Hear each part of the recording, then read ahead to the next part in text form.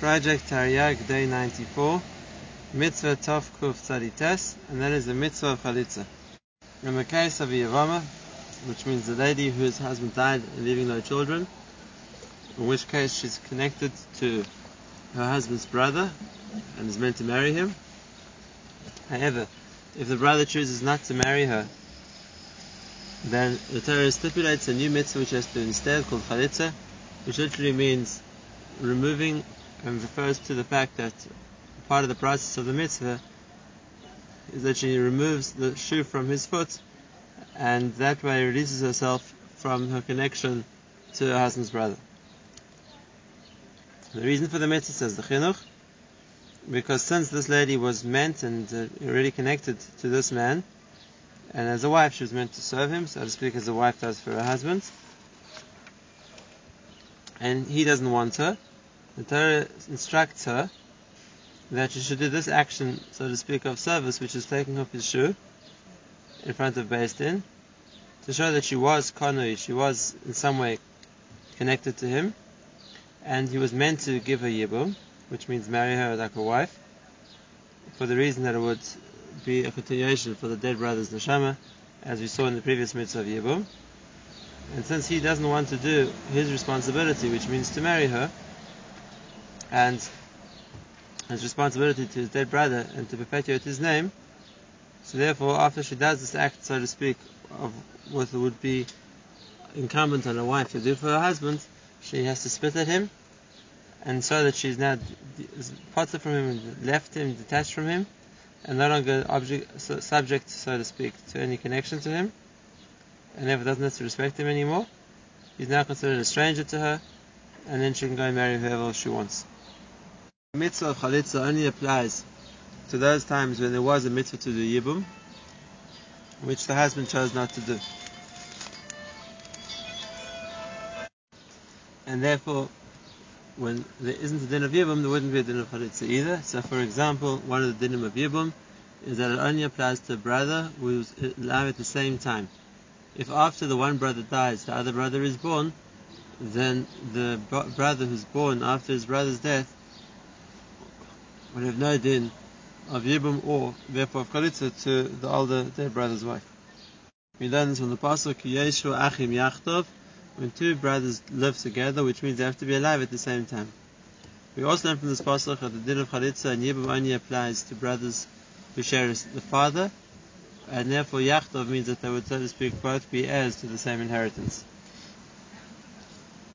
When we say that the brother died without children, it means no progeny, which means even if his children have died, but he has great-grandchildren, or whatever it would be, or even the child who's a mamzer, he's considered having children, and therefore the halacha is that there would be no din here of Yibum or Chalitza. The procedure of Chalitza, what the Gemara tells us, and that's what's still done today in such a case, is it has to be done in front of 3 judges. But it doesn't need to be smuchim, it could be only 3 people who want to be dayanim. And they have to give the yavam and the yavama the psukim to read, which they're meant to say in the Torah. And then afterwards you bring 2 more people, which is to make up a total of 5, until 10. And that's the presumim milta, that it should become, so to speak, more widely known what happened with the Chalitza.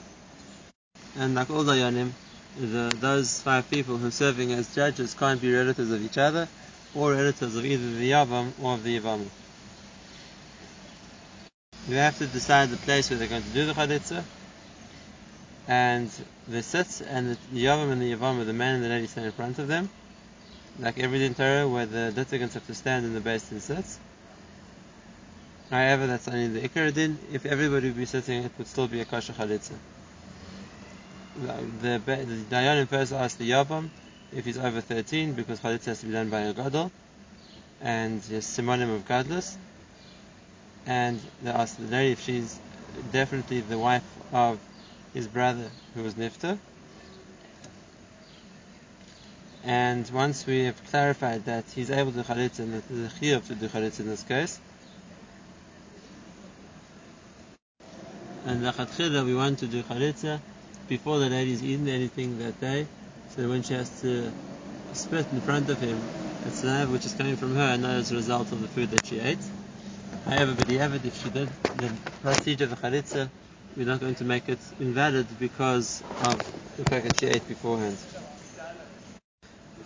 Based on first offer the option of doing yibum, obviously in those places where there was an option of doing yibum, and if not, then they told him they have to do chalitza. And if to do chalitza, what he needs is to take a shoe made out of leather, or a sandal made out of leather when there's no shoe, and it has to be even stitched from leather.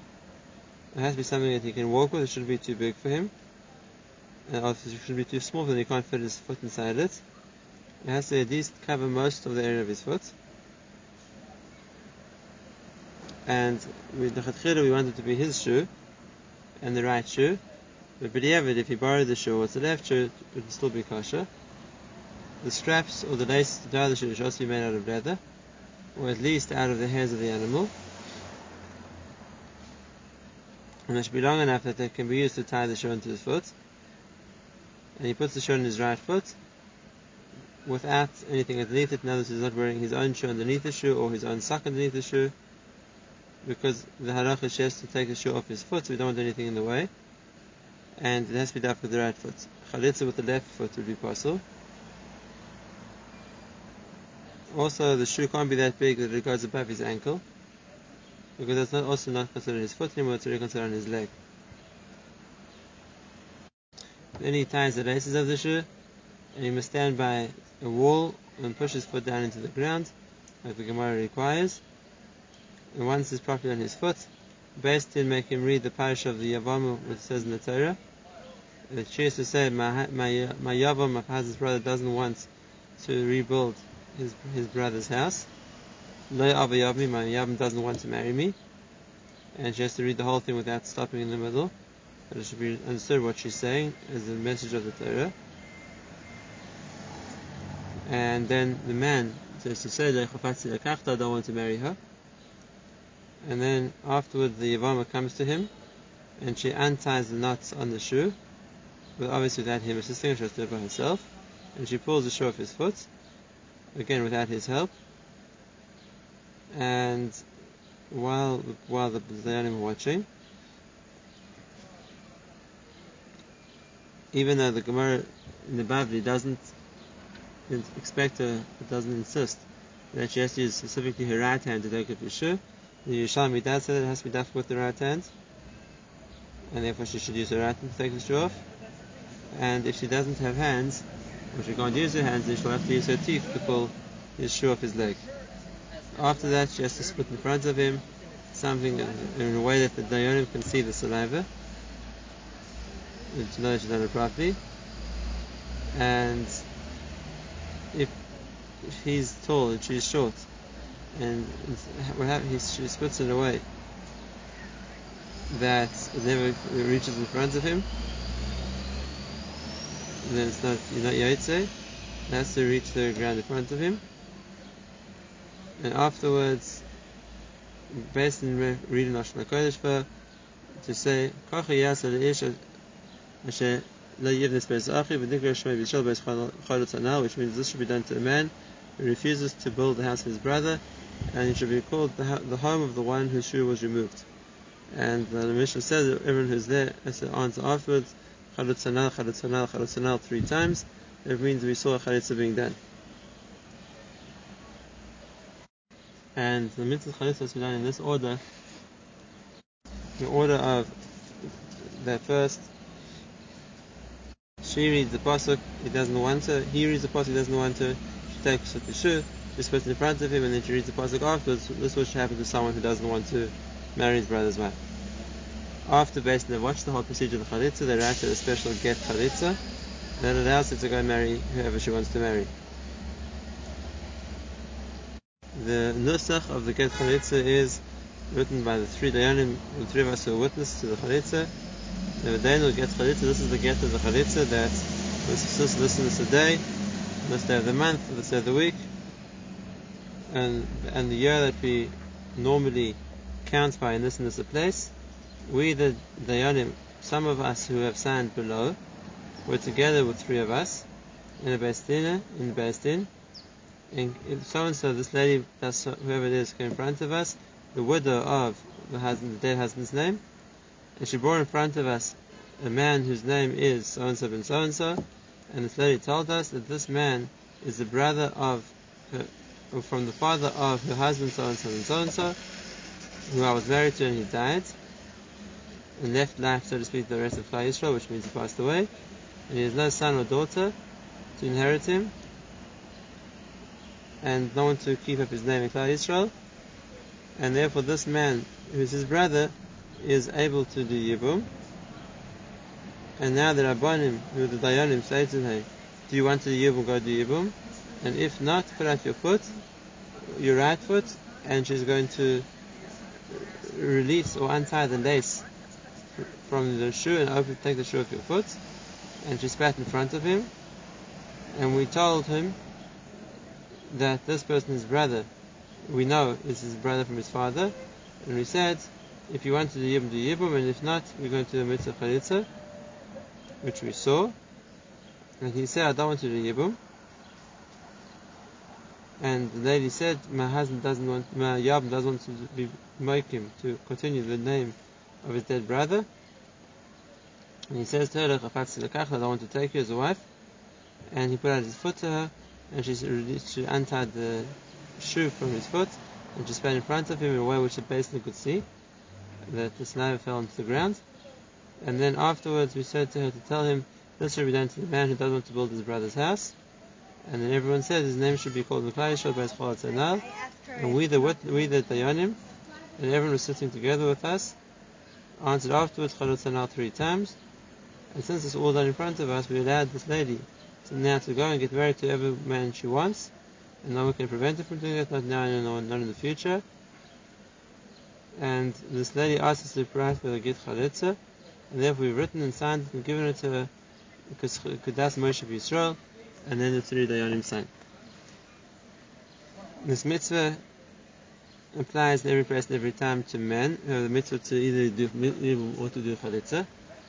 And if a person is over in this, and he doesn't want to do Chalitza and he doesn't want to do Yibum, says, which is just an act of cruelty, because then she's unable to get remarried, he's been mevatel this mitzvah saseh. Mitzvah tafresh, and that is mitzvah lahatzal hanirdaf.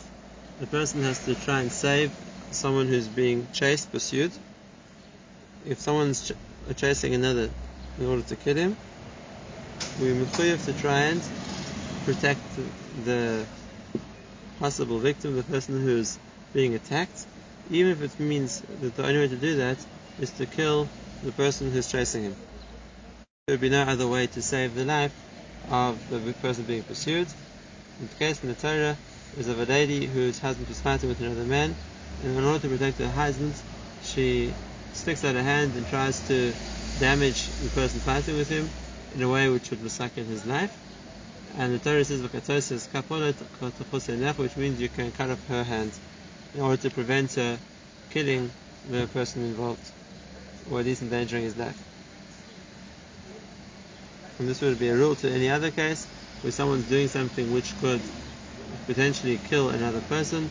It would be mechuyev to prevent them doing that, even if it means it's going to cost them their life to do so, and there's no other way to do it. And the Torah's example of the person's wife is just the practical example, because she's with him always, and therefore will be the person to try and protect him. It would apply to anybody else as well. If you have a way to prevent the aggressor doing what he wanted to do by cutting off his hand or something else which would, even if it would cause him damage, but wouldn't threaten his life, then one would have to do that first. The reason for the mitzvah? Since HaKadosh Baruch Hu wants people to live in the world, and in order to allow people to live, there has to be a way to protect the weak and the vulnerable from those who are trying to attack them or oppress them. And besides that, the person who is being pursued is relying on Hashem to protect him from his pursuer, and Hashem does protect, so to speak, the innocent from being hurt. The pasuk says that V'Elokim Yivakesh es nirdaf, and HaKadosh Baruch Hu looks to protect the one who's being pursued, and therefore HaKadosh Baruch Hu commands us to help him, and if necessary, even if it means to attack the pursuer, because we have to mitzvah to save and protect the life of the one who's being pursued. Even if the person being chased was a child, and one chasing was a gadol, we're still mechuyev to save the child at the expense of killing the gadol, and that when there's no other way to do it.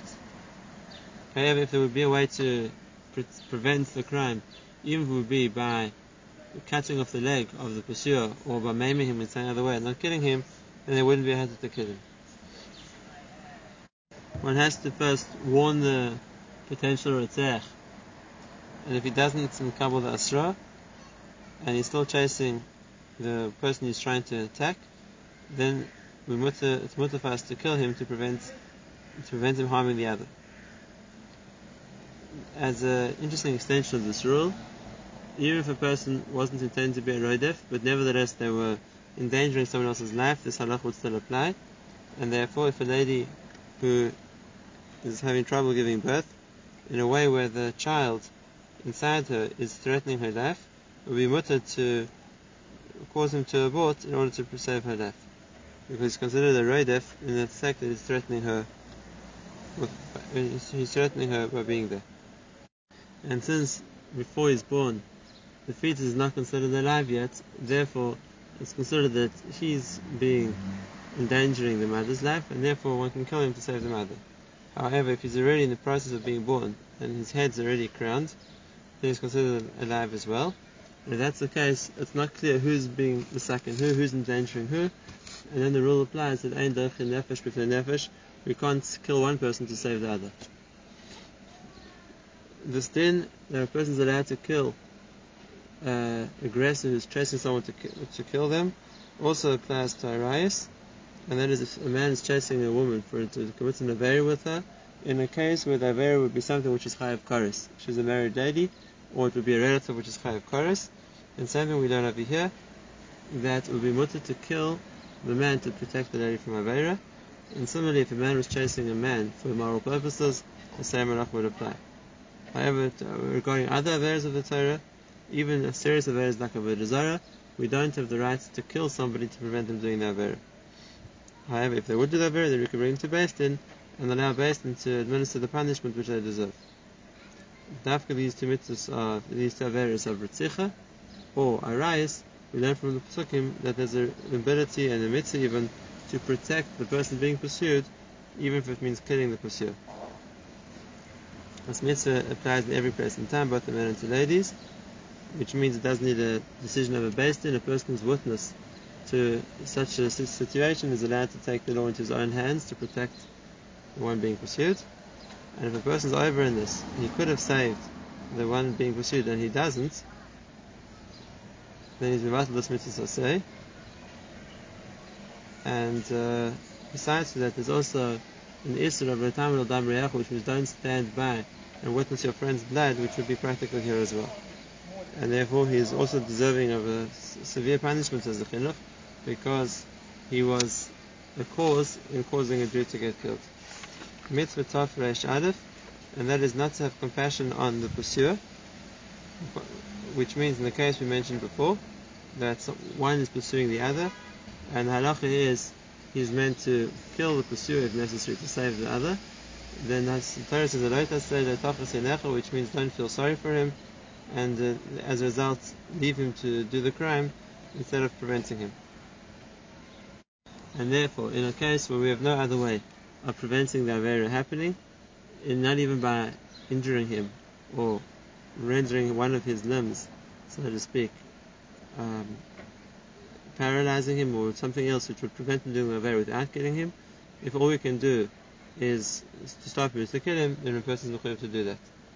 And as we see in the case of the Nach, when Asal was chasing Avner to kill him, and Avner warned Asal not to, and when Asal continued to chase Avner, he took a spear and he killed Asal, and he wasn't considered guilty for doing that because he was allowed to protect himself, to save himself, just like one's allowed to save a different person's life.